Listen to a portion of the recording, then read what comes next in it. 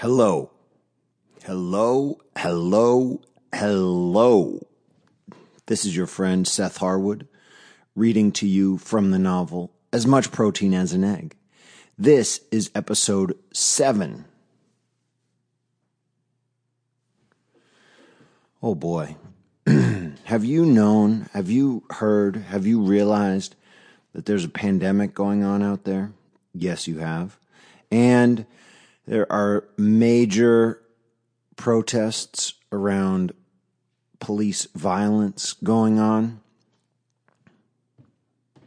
I don't even know where to go from there. There's so many things. Oh boy. Yeah.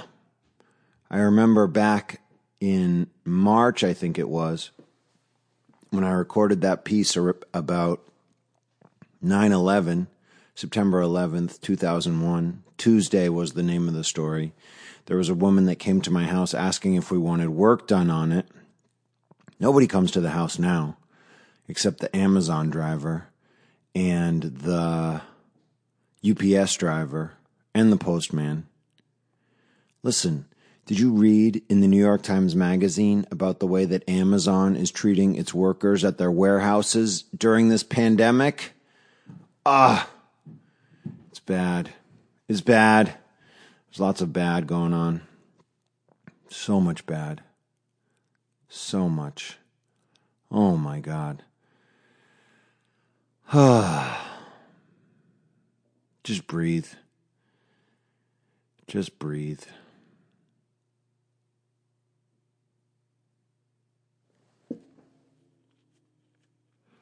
George Floyd couldn't breathe. Not for 8 minutes and 46 seconds. Oh. It is damn hard to record a podcast with all this stuff going on.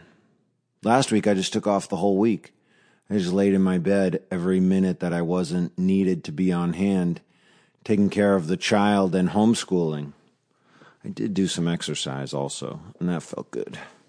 Things that felt good. What are you doing now that feels good? I'm watching a YouTube series of yoga classes with Adrian. She has a dog named Benji. Sometimes she wears a shirt that says, "Do what feels good." I've been doing yoga with her 20 to 30 minutes a day, many days. I did a set of 30-day yoga exercises with her. 30 days of yoga, hashtag. I did that. And now I'm doing another 30-day yoga series with her, hashtag home. And I'm on day 20 of that. So since the pandemic began, I've done 50 days of yoga with Adrian. It's probably taken me about 60 days to do those 50 days, because I don't do it every day. But damn, that's 50 days of yoga. 50 days of the pandemic that I actually got to do yoga. Oh. Eric Garner, Trayvon Martin, George Floyd. Oh, man. Eric Garner was the guy in Staten Island who said, "I can't breathe." LeBron and some of the guys wore shirts that said, "I can't breathe." When that happened, I can't remember if he was on the Heat or the Cavs. When he was on the Heat and Trayvon Martin was killed, they all wore hoods during pregame warm-ups, hoodies in team unity. I don't know. Are you eager for me to get back to our story of star-crossed lovers, Emily Plinko and Artemis Kellogg? When last we heard from them, they were meeting in a coffee shop in San Francisco, and Emily Plinko had just agreed to eat steamed eggs with Artemis Kellogg. Artemis Kellogg had offered to buy her an egg sandwich, and she had agreed to share it with him, and he got very excited. I suppose now we should pick up chapter 12. Listen, What do you do when you're a writer who can't sit at his desk anymore? Who just the physical act of sitting in a chair in front of a computer for hours and hours is not good to his body? Henry James reached a point where he couldn't write with a pen anymore. So he got a guy that he could dictate his books to. Ernest Hemingway used to write standing up with a view over the bay in Havana, Cuba. Seth Harwood maybe will start dictating his writing into a program called Descript. I don't know what Seth Harwood will do. Do you? That sure would make the podcasting element of it easier. Then I wouldn't even have to translate and read it separately. It could be all one shebang. So we'll see. Who knows? Maybe I will evolve. Wouldn't that be nice? In any case, let's get to the part about Emily Plinko and Artemis Kellogg eating eggs in a cafe in San Francisco. Chapter 12. Just then, a high-pitched whistle went off on the other side of the cafe. This had been happening all morning, but our two heroic lovers hadn't noticed. They hadn't been paying attention. The whistle was a barista using the steamer to cook a pitcher of eggs. This was why they cooked eggs at this cafe. They used a steamer originally designed to heat milk for coffee drinks to shoot hot air through the eggs, thereby boiling them until they cooked. It was really a very odd way to make eggs. Do you know what else? It made them pretty tasty. Artemis Kellogg was right about that. I was eating a steamed egg with cheddar cheese on a croissant while Emily and Kellogg talked. I had been eagerly watching all of this happen between them. Why was I eagerly watching them? Because I had created them, and I was sitting right there next to them in the cafe. Listen, on the walls of the cafe were copies of paintings by the minimalist painter Rabo Karabekian. They were for sale for exorbitant prices. One of the baristas had a friend named Elvis who thought up the great idea of downloading paintings from the internet, then sending the files to Shutterfly.com and having them printed onto canvases. Yes, Shutterfly.com can really do this. They too are a website who will send things to your house. In this case, pictures and mouse pads and mugs and anything else you might like to put your pictures on. They could even put a picture on a case for your iPhone. The use of this information is not intended to indicate any association with or sponsorship by Shutterfly.com. The problem with Elvis's plan about the canvases was that most of the art files he could download from the internet were low resolution, too low to look good on a canvas sized 10 by 24 inches, at least.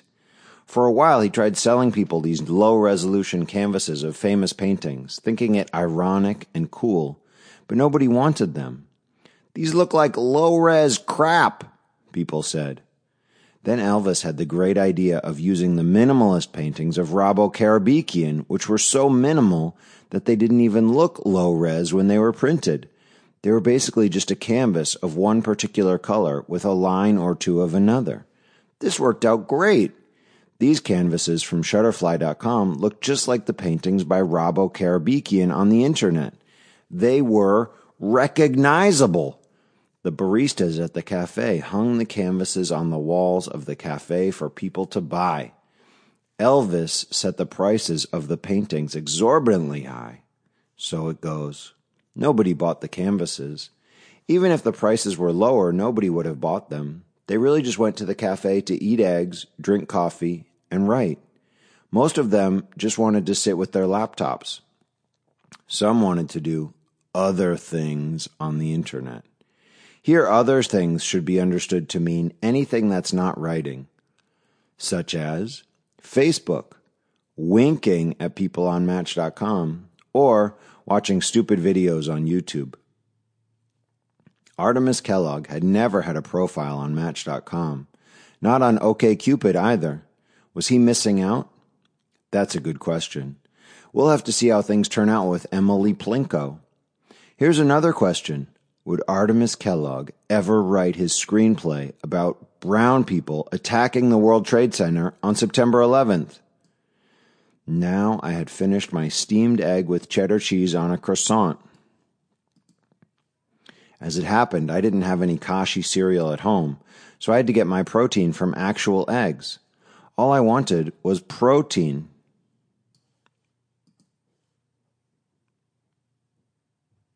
But the cheese and croissant tasted wonderful and buffered my stomach for coffee. They were also loaded with fat. My smartphone would not be happy with this. Back to Kellogg and Emily. They had decided to share a steamed egg sandwich on a bagel. This convinced Kellogg that things were going well. He was back to believing that she had winked at him. When Kellogg ordered their eggs, the barista asked him what kind of bagel he wanted it on. On the counter was a list of all kinds of bagels. They were all crossed out except one, Poppy.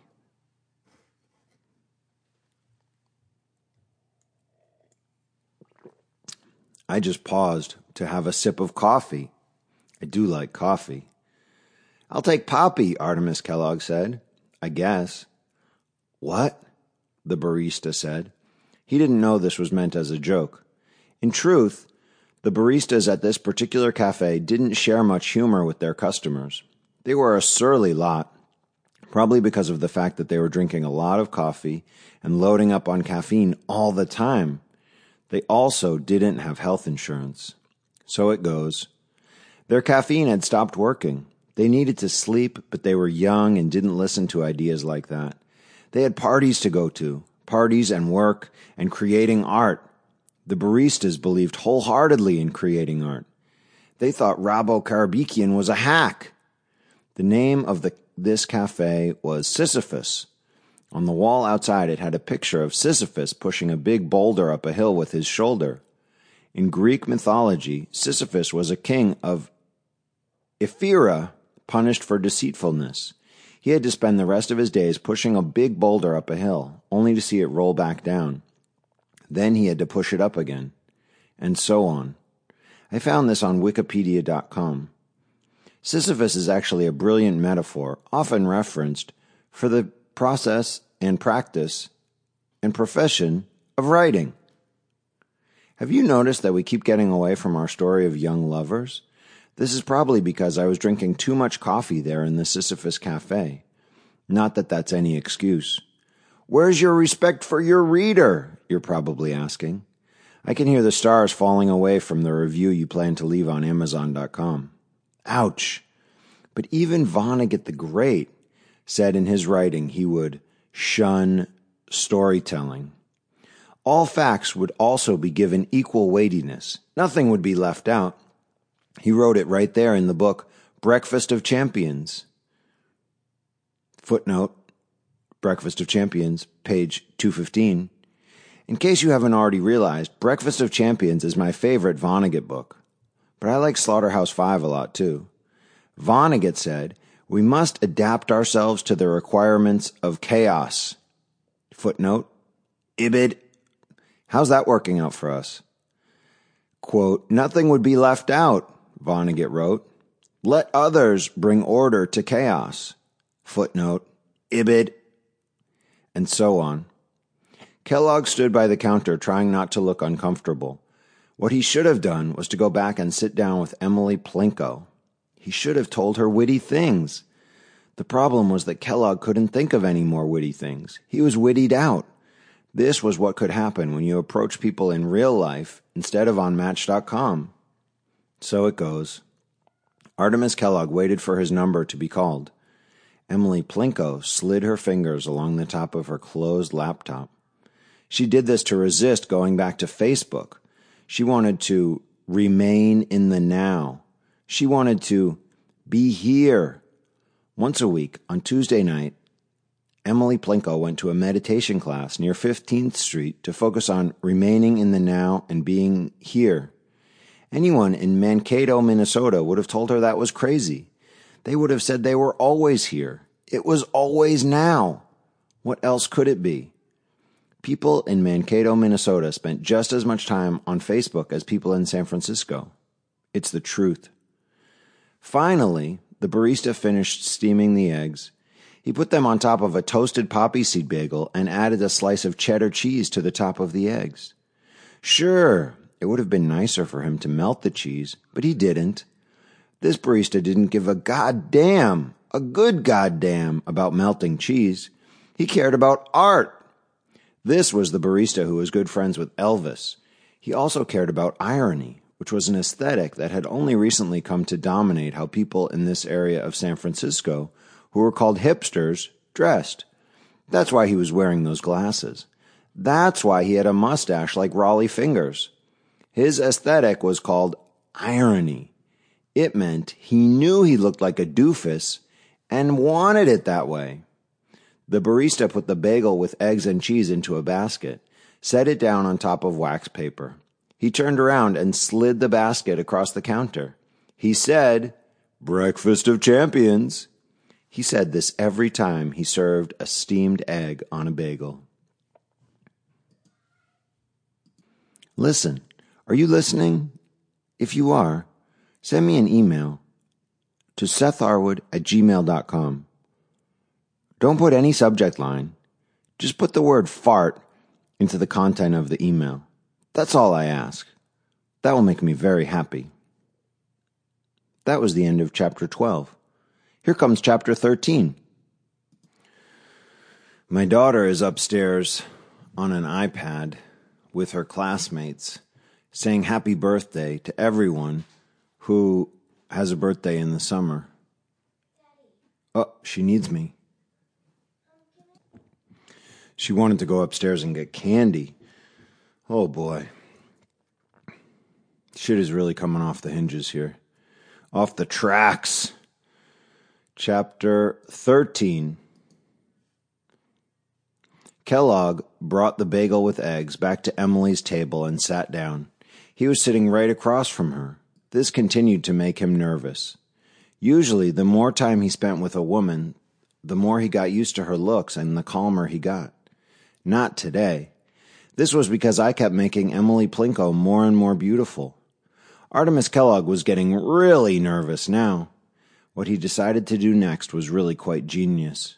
Because he was a writer, having just completed part of his story about the water polo player who got to study with Kurt Vonnegut, and feeling very confident in himself as a result, he decided to say his writerly ideas out loud to Emily Plinko. He would tell her a story. As all writers know, their ideas for stories usually show them to be smarter, cooler, and all around better people than they actually are. This was another reason that groupies didn't flock to readings to have sex with writers anymore. Word had gotten out that meeting an actual writer in person was often a disappointment. They were always better and more interesting on the page. "I have an idea for a story," Artemis Kellogg said. "Do you mind if I tell it to you?" Emily Plinko was immediately impressed. Knowing they were in the presence of a writer could have this effect on women who were created by writers. She sat back and breathed in a comforting breath, which was something she had learned how to do in her meditation class. Suddenly, Emily Plinko became taller and even more beautiful. I swear to you, I was sitting right across the cafe from them and I saw it happen. If I hadn't seen it, I never would have believed it either. Kellogg marched on. He was like a shark, he told himself. Sharks kept moving. He had gotten an extra plate. Now he took half of the bagel and put it onto a plate for himself. He pushed the basket with the other half of bagel across the table to Emily. He had gotten knives and forks for the both of them. Emily Plinko's laptop was no longer on the table. She had put it into her bag while Kellogg was standing at the counter. Here is one other thing that Kellogg had done at the counter. He had gotten himself some more coffee. Caffeine and gurgles be damned! He was going to drink more coffee!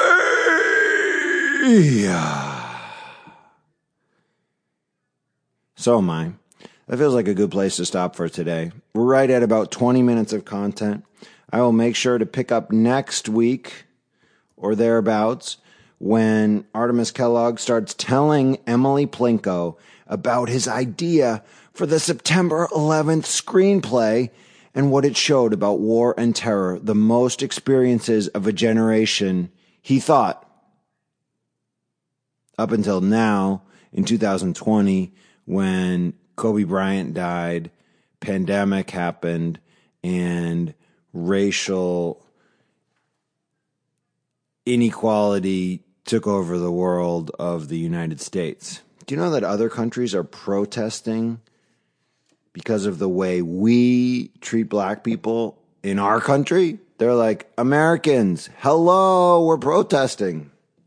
And I'll tell you what, I'll tell you my biggest fear, and then I'm going to disappear for the day. My biggest fear is we're not going to be able to have a good, valid election in November. Truth be told, we've screwed up a couple of elections already, and we just kind of brush it under the rug.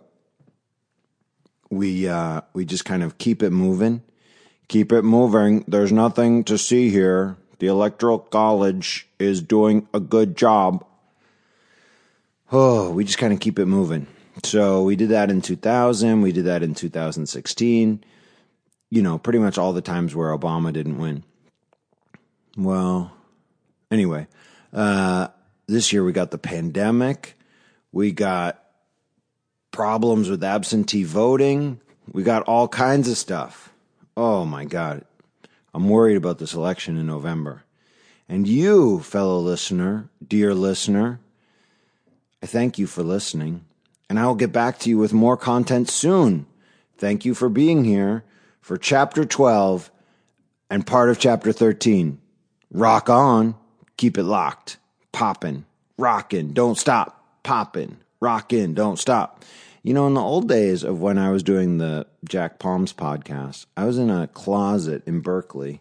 I think basically I got started with the concept that like nobody was listening anyway, so I would just sort of wow out on that thing, get that whole, this is your boy, Seth Harwood voice going, because I was just alone in a closet. Maybe I'm reaching that point now with this podcast. Maybe I'm reaching the point where I get a little crazy, and maybe that works. I don't know. What do I know? I know that I have two very different drafts of as much protein as an egg. One of them is much shorter than the other. And I think there's a perfect draft that lies somewhere between the two of them. And I don't really want to put in the work to find out what that looks like, which one it is. But I'm figuring it out slowly but surely. And I hope you're doing well. And I hope I get it all figured out. And you get it all figured out. And we both continue to be able to feed our families and put food in their mouths and on the table. And please don't think that Patreon is a necessary requirement for me to feed the family. Thank you very much. I appreciate you and hope you're doing well. Take care. Bye.